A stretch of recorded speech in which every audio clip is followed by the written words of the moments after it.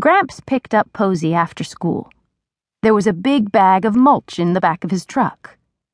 "I bet today's gardening day," Posey said. "How did you get to be so smart?" said Gramps. "I promised your mom I would get her flower beds ready for winter." "Can I help?" asked Posey. "I'm counting on it," Gramps said. After Posey had her snack, she went to her room to put on her pink tutu.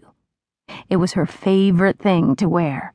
She never told anyone, but when she wore her pink tutu, she was Princess Posey, the Pink Princess. Princess Posey could go anywhere and do anything, especially if she had her magic princess wand. Posey picked it up. She had made it herself with a stick and tinfoil. It had a star at the end, too. Posey waved it in the air as she ran outside. She was going to use it now to help the flowers grow. The yellow flowers were first. Whoosh! Princess Posey made her magic wand noise and waved it over the flowers. "I hereby command you to grow," she said.